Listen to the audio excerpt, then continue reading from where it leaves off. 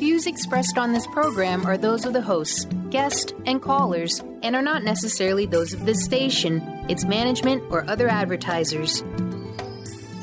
You're listening to Transformation Talk Radio.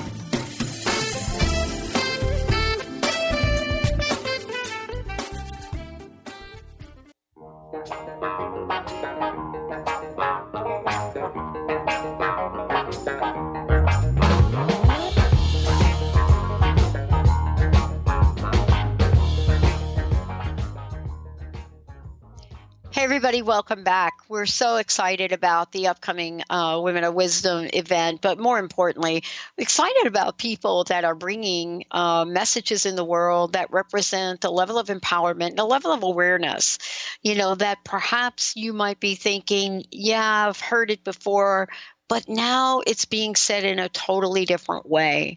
Joining me today is Normandi Ellis, and you just heard Nikki Scully on the show. They have both co-authored a fabulous book. For many of you, you know what it is, The Union of Isis and Thought. And today we're going to be talking with Normandi about what does this mean? What are the messages from the ancients? What are the messages from the Egyptians? And what is it that she has found in the hieroglyphs? And what is it that we can now pull from some of this and translate it into our modern times? Today, it's so great to have her joining us today on the show. She's the author of 13 books of fiction, spiritual nonfiction, and poetry. She guides and travels through ancient Egypt. And she's also co-facilitating a pre-conference workshop with her co-author, Nikki, at the Women of Wisdom Conference, February 16th to 20th. Today, it's great to be exploring this journey with her and find out what are in the messages and what are we missing? Normandi, it's great to have you here. Welcome to the show. Oh, thank you. It's great to be here. Sometimes we refer to magic and initiation or initiation practices of ancient Egypt. And I wanted to talk about the idea of magic. And the reason I want to talk about it for a minute is that I don't really know of another culture that we have associated either magic with or transformation with as this culture. I mean, clearly, if you turn on a movie, by the way, we're even doing a remake of the movie The Mummy with Tom Cruise. So there's something going on here, right? Right. Oh, that'll be something to see. So I wanted to talk about the event you're doing. What is the importance of the workshop you're doing and in its relationship to the world we live in today? Okay. I like your question about what is magic. Because I don't think that the ancient Egyptians, they didn't define it as magic. They simply defined it as natural law, the way the world works, And those are things like the law of vibration, that thoughts are things, and as Nikki spoke about, that our language creates our culture, that our environment, the place that we put ourselves in, defines who we are as a people, and that creates a vibration, that spaces themselves have certain vibration patterns, colors. We know all of these things. And the ancient Egyptians knew that. We know them because it came to us kind of through the back door, through the Greeks and the Romans.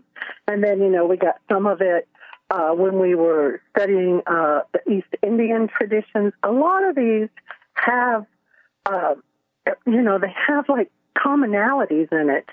I teach a class in the basic unity of religion, and everywhere I go, I finally looked at the ancient Egyptian as being the source spot for a lot of what we think of in our communities. There are passages in the Bible that are directly lifted from ancient Egyptian texts for the festival. So, things have little fingers in every pie.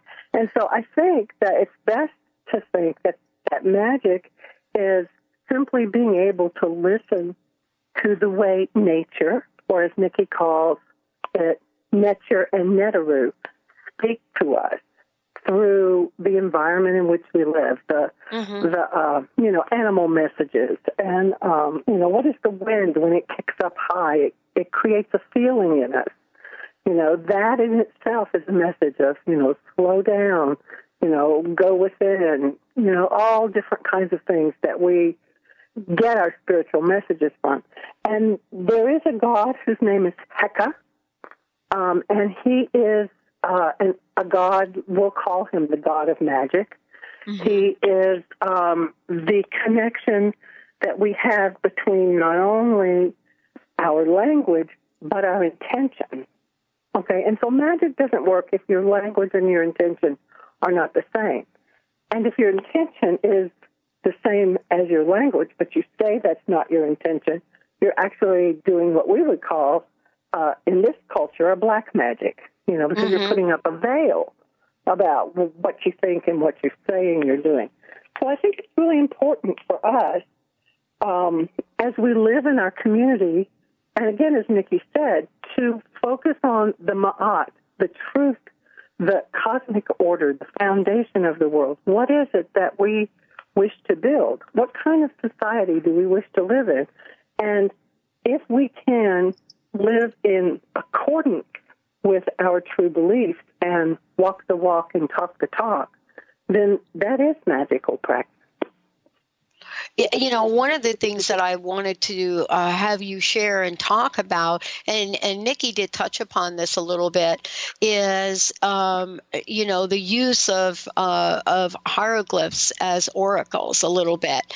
And I asked Nikki to please share, because a lot of folks don't really know what an oracle is. And certainly they may not at this point know what a hieroglyph is in the way that you both talk about them. But clearly we know symbols when we see them. We may not be able to connect the dots, but we certainly have become aware. More so, I think, than many, many other cultures, we become aware of these. And I would love for you to talk about, one, what is or what can we learn from this? Okay. I think it's a good idea to think of it as a hieroglyph is a symbolic language, but it's not just a picture. And many people, they are tattooing themselves with eyes of Horus and wings of Isis and Ankhs. We're wearing it as jewelry. We understand that those are important symbols that relate to a state of consciousness. Okay, so that's really what it's working at. Now, all hieroglyphs are a state of consciousness. Not only do they work as symbols, but they also work as sounds or vibrational tones that set us into a frame of mind through the particular work that's coming in. And these hieroglyphs, which have been meditated over and prayed over and are the original spiritual language of this planet, really, have the ability to move us not only in what we think and what we say, but to tell us ancient stories, to click into our mythology. People, it's amazing to me that people who don't, it's been like 3,000 years that they worked the magic inside the hieroglyphs. And people who are not readers of hieroglyphs will tell me, I had a dream the other night, and there was this bird, this hawk that came and landed on my arm, and it was a little scary. He had the face of an old man. And I said, oh, that's interesting. That's the image of a ba bird, the image of the soul in the ancient Egyptian tradition. So she doesn't know that she's dreaming, but a ba has come to her. And so I said to her, well, that's interesting. What did he look like? What did the old man look like? Well, he looked a lot like my father. And I said, really, is your father in spirit? Because that would have been the first thing I thought. And she said, no, he's not in spirit. He has Alzheimer's, and he doesn't remember me. And I thought, oh, yes, he does. Wow. And so symbol and the story and the power of that image of the soul as, a human-headed bird took its winged flight through her dreams, and impressed itself upon her. And so those hieroglyphs, which have been set into the world, 5,000 years ago, are still resonating to this day. And people really don't know why they're so drawn to a particular image. Well, I think this is really what we're talking about. But, I also mentioned that it really is true.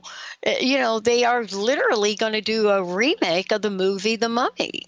And I think our fascination has to go beyond our pop culture.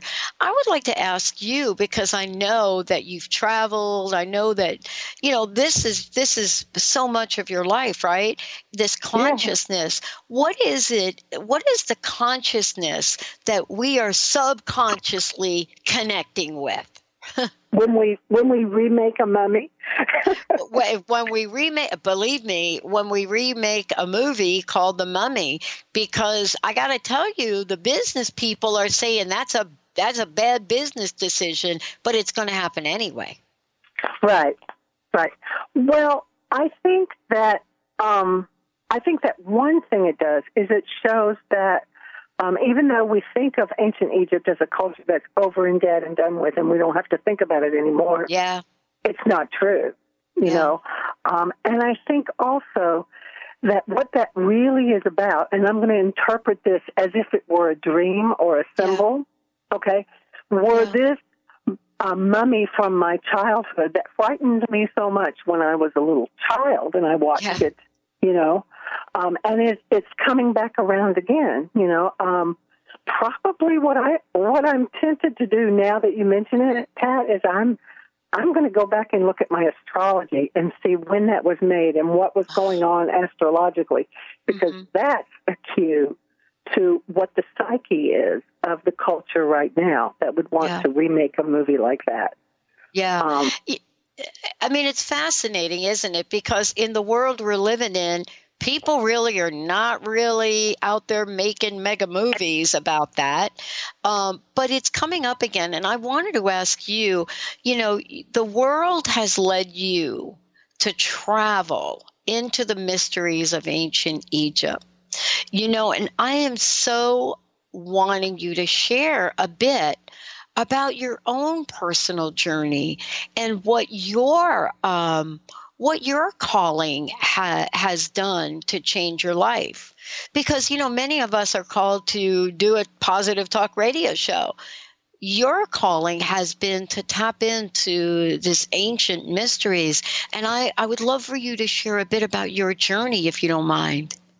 Oh, yeah. Gosh, it's been a 30-year journey, in fact. Yeah. A long time. I think that when I first began this, I began becoming interested in what we began calling the mysteries, to start with. When I was a young woman, I realized that the way I felt and the way I thought affected my reality, and I wanted to know why that was. And so I started reading a lot of books by a number of different people, like Dion Fortune and a lot of theosophical writers, early writers. But then Egypt, it sort of came and got me. It wasn't like I read it in class. I had a friend who said, "Here's the Book of the Dead," pulled it off a shelf and said, "Here, you buy it, and, I want you to read it." And I thought, why? And then I ended up translating it. After my friend died, I thought, that's why I bought it. Wow. So then I translate this book. It takes me 10 years. And I completely learn how to see the world in a very different and a very vibrant fashion. It was no longer entertainment. It was no longer, the world was no longer entertainment for me. It really was about, where do I find spirit? How do I talk to spirit? What does spirit want from me? And it's been a matter of putting one foot in front of the other and simply saying, okay, that's what I will do. And learning hieroglyphs taught me everything about learning to listen to what spirit was trying to teach me. And eventually, it led me to Camp Chesterfield, where I live right now, and I'm a clairvoyant minister, spiritualist minister. Yeah. So, working with the dead has been a thing of mine. Yeah, that's funny. Well, let's take a minute and talk about the dead. I think one of the most revered stories, if we could tell it, would be about the dead, but through the eyes of Isis. And I would love for you to talk about, this idea of ascension, and ascension in terms of, what the ancient Egyptians are bringing forth. And I think in the book you both talk about the ladder of ascension journey as well. Right. I was just reading about the Jacob's ladder this morning in that other tradition. And they're very, very much the same. Nikki alluded to it when she said that there were rites of passage in which an enlightened person, being in this case the Pharaoh who had studied and devoted his life entirely to figuring out what does the divine want from me, okay?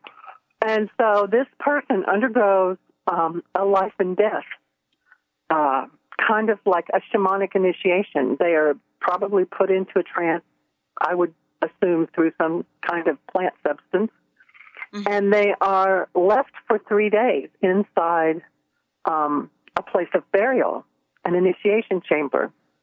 And when they have to unwrap themselves when they awaken, and they have to read the hieroglyphs that teach them how to move up the ladder of ascension, and in this shamanic state, go and talk with the divine beings and their ancestors, and say to them, show me the plan, and then show me my position in the plan. What am I to do to move my people forward?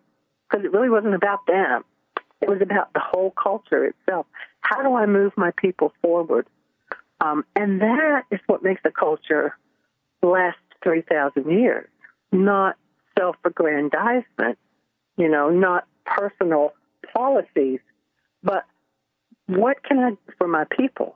And that was the purpose of that shamanic initiation.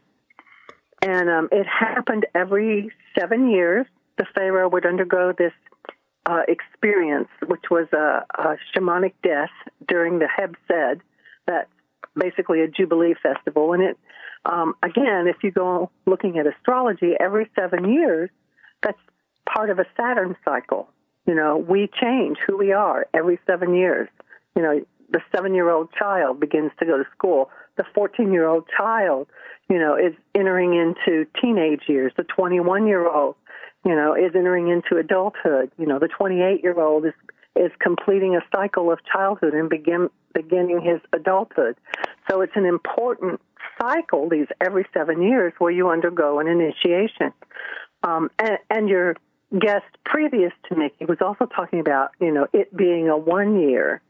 And so we can think of what we went through in this dark time where we are now in the calendar as part of that shamanic initiation, where we're being buried in the dark and awaiting a resurrection and a renewal. And, for me, it's not so much about, what book do I want to write, or, how many miles am I going to run this year? Yeah. It's really about what step can I take that by the end of 2017 is going to make the world a better place. Yeah. And that really is what it's about. Yeah. Yeah. And, I'm so glad you said that, because, I think there are so many people that are sensing it and feeling it. And, here we go now with the 25th annual Women of Wisdom Conference, right? Mm-hmm. Remember who you are. Honoring ourselves, we heal our world. I want to stop for a minute and talk about that. Honoring ourselves. I love this. I love what Chris has put together here, because honoring ourselves, we heal the world. Sometimes we have a sense that healing the world means we don't do anything. And You know what I mean? Yeah, I hear you. Yeah. And I'm thinking, well, what if Rosa Parks decided not to do anything? Right. Mm-hmm. And Right. I don't think that's what we're saying. And you're not putting on a 2-day intensive workshop for women to say, no, let's not do anything. Because that would not represent, Egyptian culture or any mystery, would it? Right. No. And I think that it's true that, we have to be, what can we do? Who are we as a collective as well as an individual, and what can we as individuals and a collective bring to this culture? And I think we're in an important place right now. I mean, we're going to bring a new person into power, and he's not just president of our country. He's going to have a global influence. I'm over there in Egypt, and I'm listening to the Egyptians talk about what they think this means to them, for good or ill. And they're of divided opinions as the country has been, So, but I think it behooves us all to think about, what can I do? And how can I do it in little ways? And how can I do it in big ways? In a little way, Rosa Parks was just tired. It's like, no, I'm going to sit down. Exactly. I'm going to sit down. And in a way, I don't believe that she thought it was going to have that impact, but she had just had it, and it was just enough to push it over the edge to where people said, hey, she's right, Yeah. But, even if she didn't think it was going to have an impact, it had an impact on her life. It had an impact on her. I mean, and this is, I think, what we're all really sensing and searching for this year is what is it about redefining courage where we can include courage from a spiritual perspective, but know that there is a question that we can explore, a mystery question, when we tap into whatever the divine means to each of us. And that question might be, what is mine to do today? Right? For you, you're going to come to the Women of Wisdom conference, you're going to deliver a message, but more importantly, you're going to be, both of y'all are going to be the mentors of women that are going to be with you during this time. And I wonder what that feels like for you. What does that feel like for you? What most excites you about this upcoming event and that particular experience? About it is that there will be people there that I do not yet know, and I do not yet know how their work in the world is going to shift. But in the years that I've been doing these workshops, I've seen people come back to me, and they'll even say things like, you may not remember me, but, and I think that that's really important because whatever I said at that moment, they took it and they ran with it. Yeah. And, they did something wonderful. And I think I'm most excited about where, 7 years from now, this is all going to land, That's what excites me. The idea that somebody is going to be set on fire somehow, and I don't even know who it is yet. I know. Wow. Thank you so much for today. Would you mind telling folks how they can find out more about you and also about your work in your books? Thank you for today. Oh, thank you. Yes. I have a website, normandyellis.com.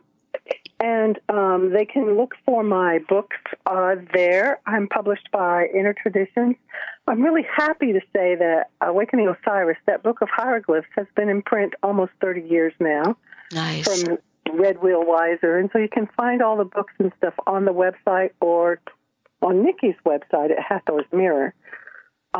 In terms of workshops, I'll be doing, of course, this one in Seattle, and then I'll be teaching at the Great Lakes Retreat in July. I'll be teaching in Michigan.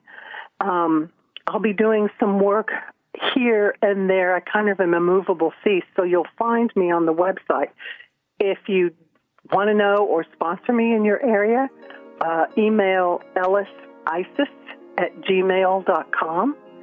And check the website campchesterfield.net, because that's where I live, and I teach in the metaphysical school there. I'll be teaching metaphysical journaling and astrology classes and basic unity of religion and spiritual writings from around the world. So, check that out.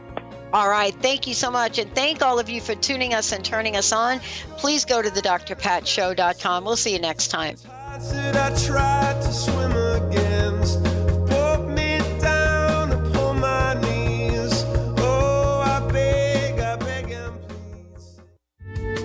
The preceding audio was via a Skype call.